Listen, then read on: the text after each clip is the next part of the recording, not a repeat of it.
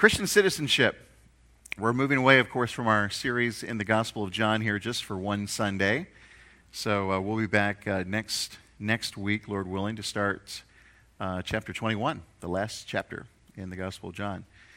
But this morning since the Sunday falls on July 4th, we wanted to take the opportunity to talk about Christian citizenship, think about something that we don't normally think about.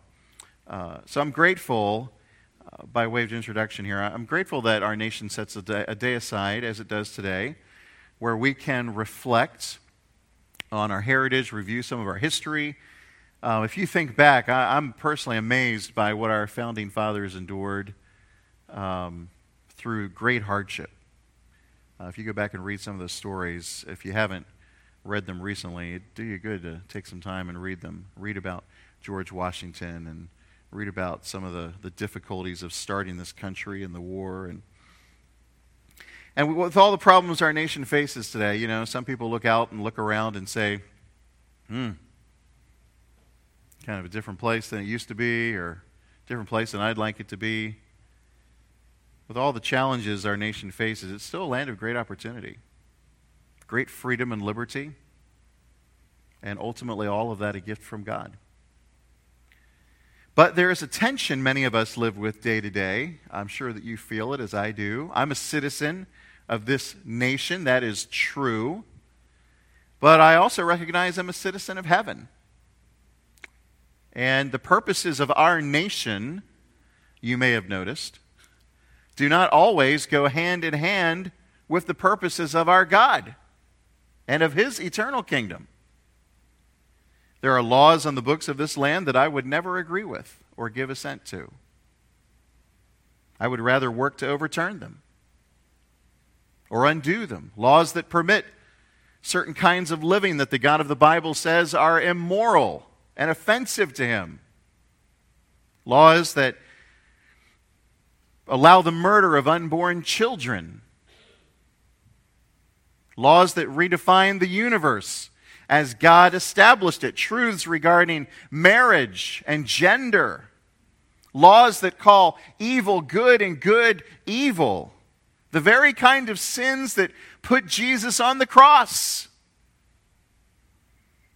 So just because our nation says that we may, does not mean that God says we may. And we feel that tension, don't we? Don't you feel it? I feel it. I think our text this morning helps us to begin to resolve that tension a little bit, or to know what to do with it. To give a little context, remember the church at Philippi, that's where we are, Philippians chapter 3 this morning.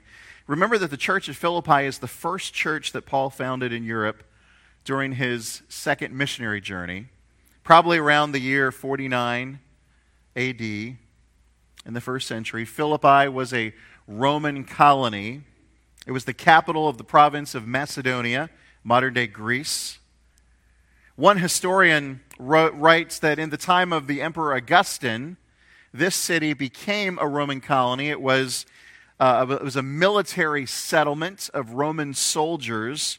It was planted for the purpose of controlling and managing this district that had recently been conquered by the Romans. It was a miniature Rome under the municipal law of Rome, and it was governed by military officers. Philippi was also a crossroads in the trade lanes of the world of the time. It was an influential economic center. So we can conclude that living in Philippi in the first century at this time was a privilege. I suspect that many of the Philippians felt about their city and their province the way many of us may feel about living in Indianapolis, in the state of Indiana, in the United States of America. I think it's a great privilege to live here and to be a citizen of this nation. I know many of you feel that way as well. If you don't, you ought to travel internationally sometime. That'll make you appreciate what God has given us here, even with all of our warts, all of our problems. Many years later now, Paul writes a letter back to this church that he has started. It's the letter we're looking at this morning. He writes from a Roman prison.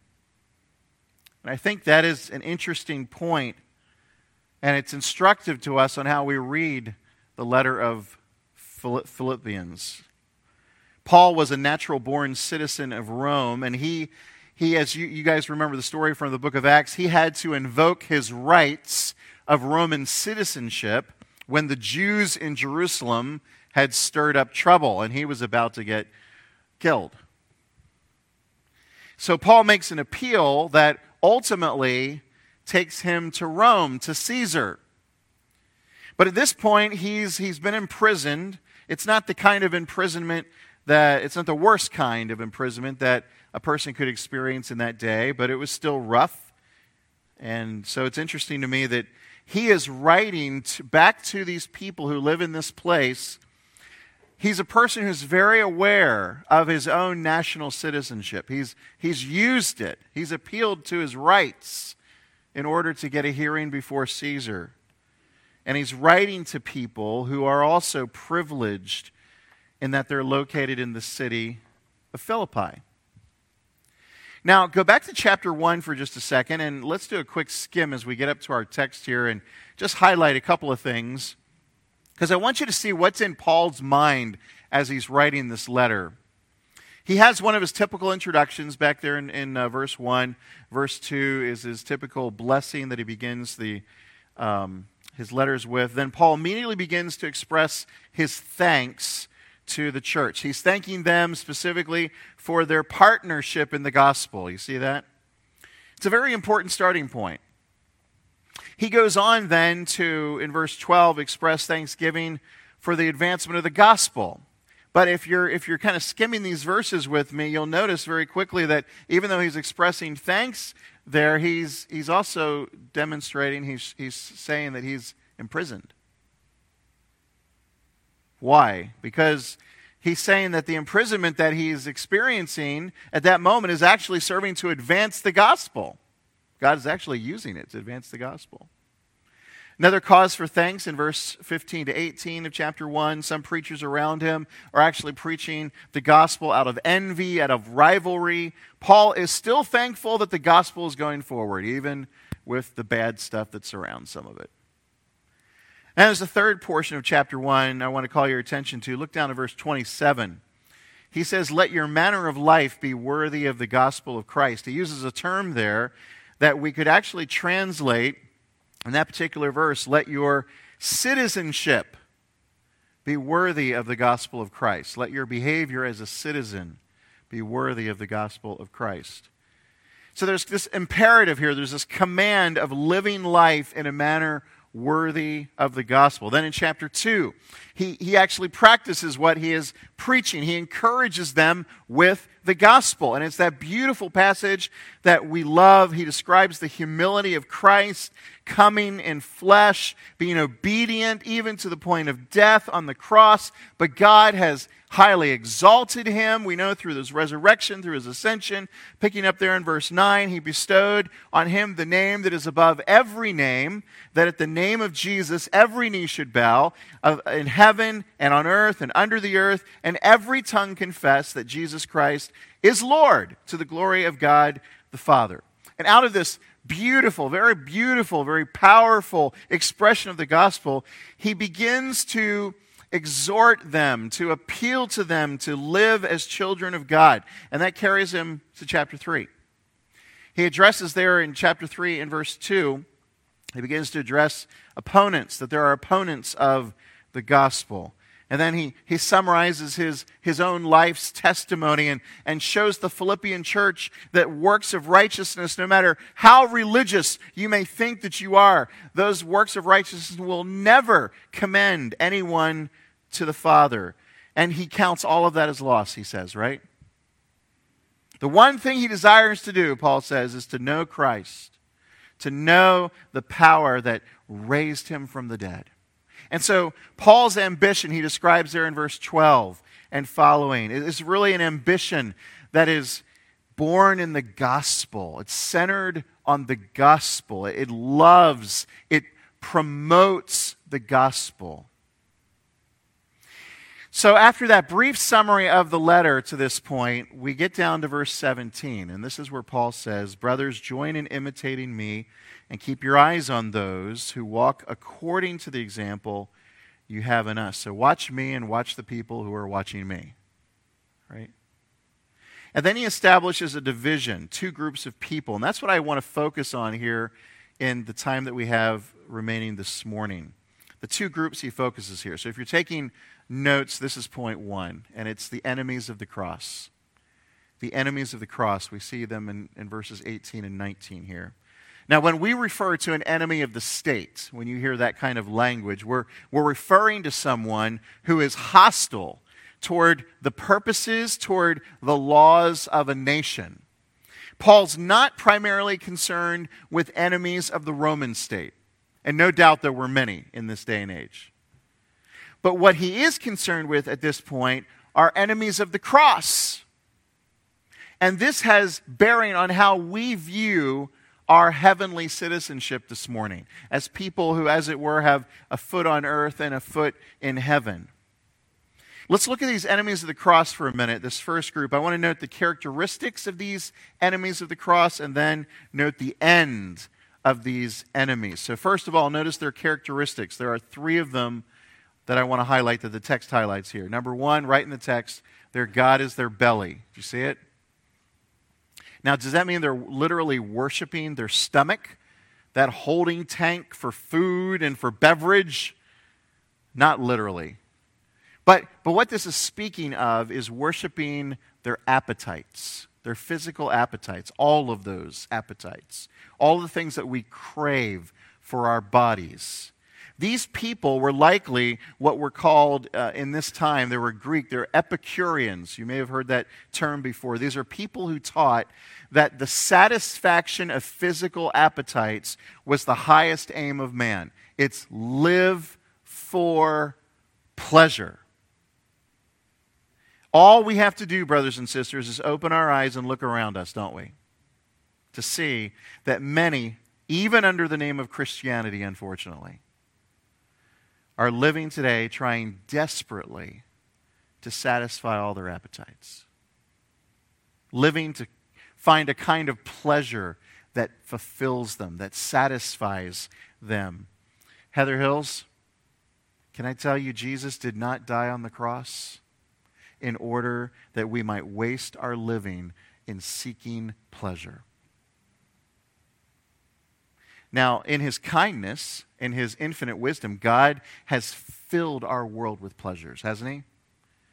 Who here doesn't love the pleasure of going out on a beautiful night with a dark sky and looking up and seeing fireworks and the explosions and all the beautiful colors and hearing the patriotic music and watching parades and feeling that sense of national pride? It's fun. I love that. I'll be doing that later tonight. Some of you probably did that last night in different places. I heard the fireworks last night going on and on and on. Now hear me clearly. I'm not saying that all godly people avoid legitimate pleasure. I'm not saying that. We welcome it. We enjoy. We participate in pleasure. But we don't make it our God. And we don't make it the aspiration of our lives. It's not what we're pursuing with our heart and soul and mind and strength. No, sir. Their God is their belly. Notice the second characteristic of enemies of the cross. They glory in their shame. Again, right out of the text here. Disgraceful conduct, which should actually be repented of and turned away from, is something that these kinds of people rejoice in. These kinds of people celebrate. And again, all we have to do is open our eyes, right? And look around. And open our eyes and our ears to see that this world is full of sounds, full of music, that is godless, that is profane, that does not promote spiritual life, that does not promote spiritual health in your own heart. This world is constantly producing movies and television series which are filled with immoral content and blasphemous words. Brothers and sisters, let me say again, the Lord Jesus Christ did not shed his blood so that we could sit back and welcome and enjoy and be entertained by disgraceful, shameful content. Many of us likely need to repent and turn away from some of our listening and viewing choices and habits. Especially this last year, as we've been locked up for the better part of a year, a lot of us have increased a lot of our viewing and listening habits as we've had all this time to ourselves. We need to take inventory, brothers and sisters. We don't want to be like the enemies of the cross who glory in their shame, who are unashamed of things that they should be ashamed of. We see this even in recent parades in our streets in the month of June, all across this country, where people and stories in our media that are celebrating perverse and immoral lifestyles. And let me be clear, we should not abuse or mistreat people who are lost and slaves to sin, just as we were. But we should not share. No. We should not share or join in their celebration of what should be ashamed of. They glory in their shame. This is what enemies of the cross do. This is what defines them. Look, notice a third characteristic. Their minds are set on earthly things. Do you see that right there in the text? This just means they have an earthly mindset, an earthly orientation. They may know about eternal life and heaven, or even have heard the gospel, but they don't live in it. They don't live for it. They don't consider sacrificing their own time and their resources or their money because of it. And that's because Jesus is not first in their hearts. But what is first in their hearts is finding and experiencing pleasure, knowing comfort and ease, gaining advancement and recognition, influence and power. These are the cravings of their hearts, and no thoughts of kingdom priority or kingdom purpose. For these people, missions is what other people do. Evangelism and outreach, this is what other people do. Bible study and prayer, we'll do a little bit of that on Sunday morning. But that's for the really religious people. These are characteristics of those that the Lord says are enemies of the cross. Their mindset is on earthly things. I hope these are never characteristics that define you and me, brothers and sisters. Notice their ends, not only their characteristics, but their end. What is the end of such enemies of the cross? Look at the back of the verse, beginning of verse 19. Notice the end is what? Destruction. Now that word destruction can refer either to temporal destruction or it can refer to eternal destruction. And since this verse stands in contrast to what comes in verse 20, my firm belief here is that Paul is clearly speaking of eternal destruction. So the point here is that if you are an enemy of the cross in this lifetime, bad things are going to happen to you. That's not the point. The point is, you can actually live as an enemy of the cross, experience great prosperity, have all kinds of pleasurable experiences, gain all kinds of recognition and advancement, and yet in the end, suffer the greatest loss of all. Jesus once posed an eternally important question. Do you remember this one? What does it profit a man if he gains the whole world and loses his soul. And my friend, if you are all about gaining the whole world today, and your soul is not secure by the shed blood of Jesus Christ, by faith in him, you have nothing. Nothing. The end for enemies of the cross is destruction. And that brings us to verse 20. That brings us to the second group that I want to talk about for a few minutes this morning. The people of God. Hopefully this is you and me, right? Citizens of heaven. The citizens of heaven. Strong contrast here in verse 19. Look, he uses at the beginning of verse 20 that little word, but. It's the strongest conjunction you can use in the Greek language to show contrast. Instead of those people, this group, nothing like those people. This group is totally different. There's a huge contrast, light and darkness.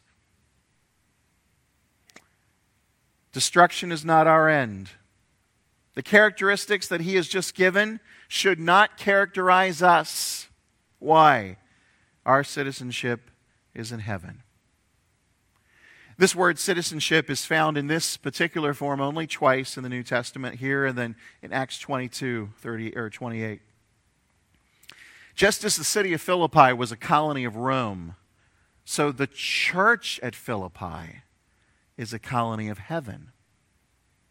And so the church in Indianapolis is a colony of heaven. Our citizenship is in heaven. The Bible uses that term in many different ways, but what it simply refers to here is the dwelling place of God. Matthew 23:22 says, "Whoever swears by heaven swears by the throne of God and by him who sits upon it."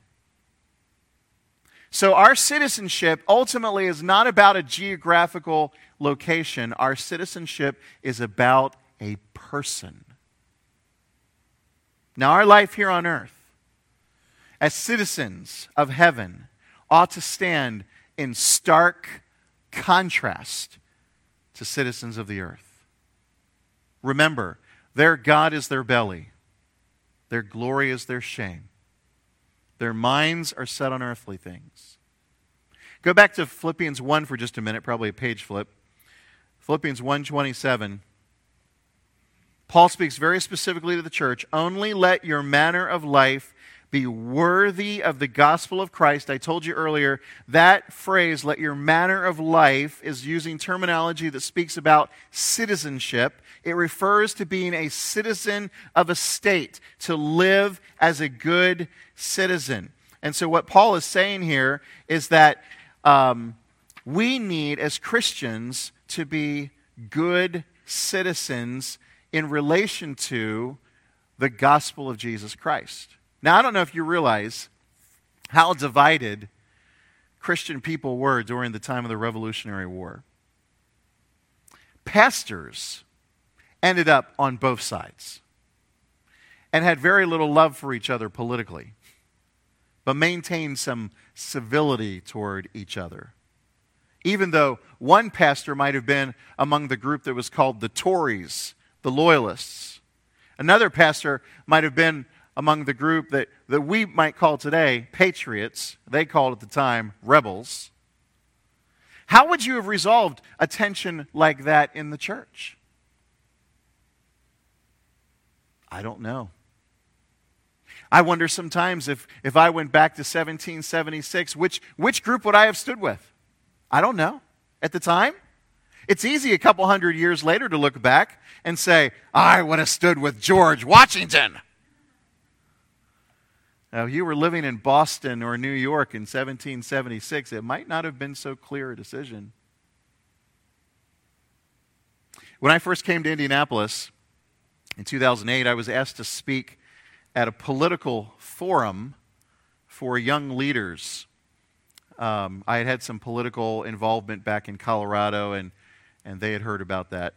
So a U.S. representative, by the way, by the name of Mike Pence, also spoke to that gathering to show you how far back it's been now. My topic that I spoke to these young leaders was why the Revolutionary War may have violated Romans chapter 13. I wasn't asked back to speak again. But for the record, I am happy that we kicked those redcoats all over the eastern seaboard before they got back on ships and went to England, okay? I'm not sure everything was done exactly theologically correctly.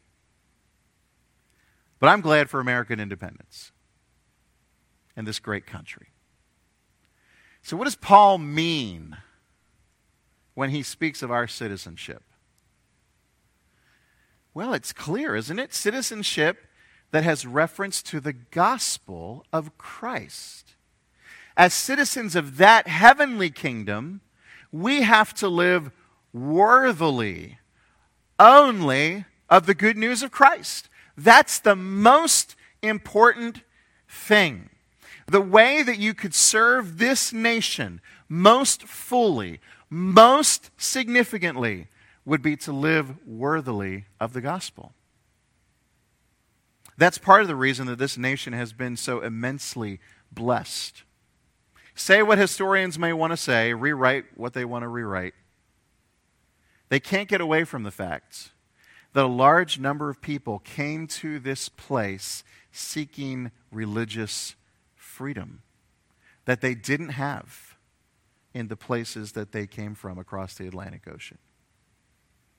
It's amazing to think that nearly 400 years ago, a group of people thought that loyalty to Christ was more important than maintaining the status quo in the place where they were born, in the place where they had businesses, in the place where they raised children. The risks to them were worth it, because to know God, to know the power of His resurrection, to know the fellowship of suffering, that's it, that's everything. And so that's what allowed many of them to crowd onto very small boats and cross an ocean. And these weren't Carnival cruise ships, friends. Many of these people died on these voyages, seeking that life, that freedom. This is part of what Paul seems to be expressing from the Roman prison. You start to understand why Roman citizenship wasn't what his life was all about, even though it was a good citizenship to have. Paul told the Philippians, remember earlier in this chapter, he was a Pharisee, a Hebrew of the Hebrews. Great stuff, right? He had the resume. He had the bio. But he counted it as lost. Why? Because it nearly condemned his soul. That's why. That's the force of what he's saying when he says that he counts it as rubbish, the ESV says. Not a great translation there. Dung, refuse, what belongs in the sewer. That's what he says all that stuff belongs to. But in Christ, Paul found something so much more precious. Now, Heather Hills, when we get serious about living the Christian life in a manner worthy of the gospel, it will stir things up. It will not necessarily make things better for us politically, especially in the current environment in which we live. But it is the only thing that God lays before us as His plan and His strategy. And by the way, I praise God for those who are politically active. I think that the Spirit of God has, in every age, in every generation, He has raised up people who are zealous for justice and righteousness and truth, who champion the cause of the poor and the needy and the destitute and the oppressed. And I praise God for those of you who will express your gospel-centered living in that way. And may God raise up a young generation now who will courageously fight at the local and state and even national level in politics. For others, You may express this kind of gospel living by service in the military. Some of you will express your Christ-centered, gospel-centered living through economic development. God bless you as you do it. But we never do it solely by setting our minds on saving this nation. We should have learned that lesson back in the 60s and 70s, shouldn't we? What we do is live our lives in a manner worthy of the gospel of Jesus Christ. And there's a difference. There's a difference. And there's much more here, and we have to leave it for now because I'm going to run out of time. But we're going to keep talking about these ideas in the days to come because the tension is still right here, right with us. And we're not done talking about these things. But I want you to notice, just as we did with the enemies of the cross, I want you to notice with citizens of heaven, I want you to notice their characteristics and their end from the text, and we'll be finished. 2 characteristics. First of all, they wait for a Savior. What characterizes these citizens of heaven? Look at the text. But our citizenship is in heaven, and from it, from heaven, we await a Savior, the Lord Jesus Christ. This is a sermon all by itself, by the way. And I would love to preach it to you. But for now, let me just say this. Jesus is coming back. He could come back at any time. He promised that he would. He will take his people to the place he's been preparing for them. Do you believe that? And citizens of heaven are watching and waiting for that reality. They wake up to it every morning. They think about it as they go about their day. They rest in its reality when they put their heads in the pillows at night. We, as citizens of heaven, are on the lookout for our Savior, the one who rescued us from hell, the one, as the text says here, who is our Lord, the one who is God's Messiah, the Christ, the one whom we love because he first loved us. Are you waiting for him, Christian? Or do you get lost in the overwhelming flood of data that crashes over you nonstop on this planet? Focus. Citizens of heaven, look for a Savior. He's coming. Notice another characteristic here. They wait with perseverance. We'll come back to that next phrase in just a moment. But they wait with perseverance. As they wait, as we wait, we don't stop living. We don't stop working. But citizens of heaven wait with perseverance. I want you to notice the importance of this in this letter. Back in chapter 1, remember that section we looked at? We see it very clearly in verses 27 and 28. Just after he commands them to behave as citizens worthy of the gospel, listen to what he says. So that whether I come and see you or am absent, I may hear of you that you are standing firm in one spirit, with one mind, striving side by side for the faith of the gospel, and not frightened in anything by your opponents. Standing firm.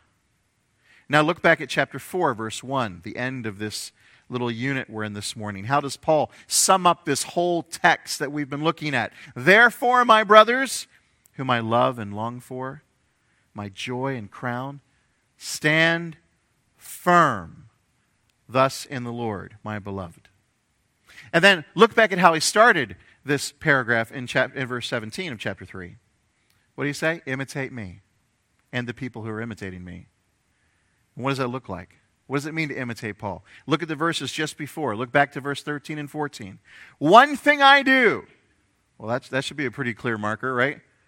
You want to imitate Paul? Here's the one thing he does. It probably should be the one thing you do too. forgetting what lies behind and straining forward to what lies ahead. I press on to the goal, toward the goal for the prize of the upward call of God in Christ Jesus. Do you hear these words? Straining, pressing on, standing firm, walking worthily. This is the citizen of heaven way. By the way, perseverance, I always want to take opportunity to say this because I want it to be in our heads. I want it to be in our hearts. Perseverance is one of the 4 P's that we talk about here at Heather Hills, isn't it? It's one of the normal ways, along with proclamation of the word, prayer, and people of God. Perseverance is one of the normal ways that we grow in maturity as a Christian. So, when we find ourselves starting to pursue physical appetites in an idolatrous way, when we find ourselves starting to glory in things that are shameful, when our minds get lost and sunk in the mire of earthly things and we're not looking for Jesus and His return, stop. That's what citizens of heavens do. We stop, we repent, we get up off the ground, we get back on the right path, we look up, and we keep going. We don't quit. We don't give up. That's how citizens of heaven wait for our Savior, the one who loves us, the one who longs for us. That's why Paul mentions, by the way, in that section on the enemies of the cross, back in verse 18, he appeals to the enemies of the cross with tears. Did you pick that up when we went through it? With tears. There, but for the grace of God, we all were, right? We don't do any good, brothers and sisters, by cursing the darkness, but by lighting a candle, by shining our light. We don't need to scream and yell and denigrate to be faithful and true. We appeal to people, whether it's in person, whether it's on social media, whether it's face-to-face in our workplace or in our school settings. We appeal to people who are enemies of the cross with love, with compassion, with mercy, with long-suffering, and even with tears. This is how citizens of heaven wait for Jesus. Notice their end. Back to verse 21. The Savior who comes from heaven will transform our lowly body to be like His glorious body by the power that enables Him even to subject all things to Himself. You know why you don't live for your stomach right now? I know, some of us, it looks like we do. But you know why we don't? You know why citizens of heaven don't? Why we don't pursue such idolatrous ways of living? Because this stomach and everything else around it is going to be changed. It's going to be transformed. Praise God. So when I grow old and sickness and disease begins to work in me and slow me down, I don't panic. I don't even stress over it. You know why? The Lord told me it would be this way. And the Lord told me He's going to come and change us. He's going to transform us. How will that happen? To what extent will this body be transformed? We don't know all that means, but we know this. Jesus has a perfect body. It's a glorified body, without weakness, not subject to disease, not subject to fatigue, not subject to death, the things that slow us down, the things that oftentimes discourage us. So whatever that will be, it will be perfect. And what kind of power will He use to transform these lowly bodies? Oh, it's just the same power, according to the text, that enables Him to even to subject all things to Himself. In other words, Jesus has the power to rule as no other king does. He can actually subject or bring into a specific order underneath Himself all things. All things. All things. Did you get it? All things. Economy? He's got it. Environment? Yeah, he's going to remake all things. It's going to be perfect. Global warming? Not a concern. Coming ice age? Not going to be one. That's a place of comfort, isn't it? You don't have to wring your hands and worry and run around and fret because of all these things that might happen. The ultimate happy ending for citizens of heaven. Glorious bodies with a glorious Jesus in glory. How's that?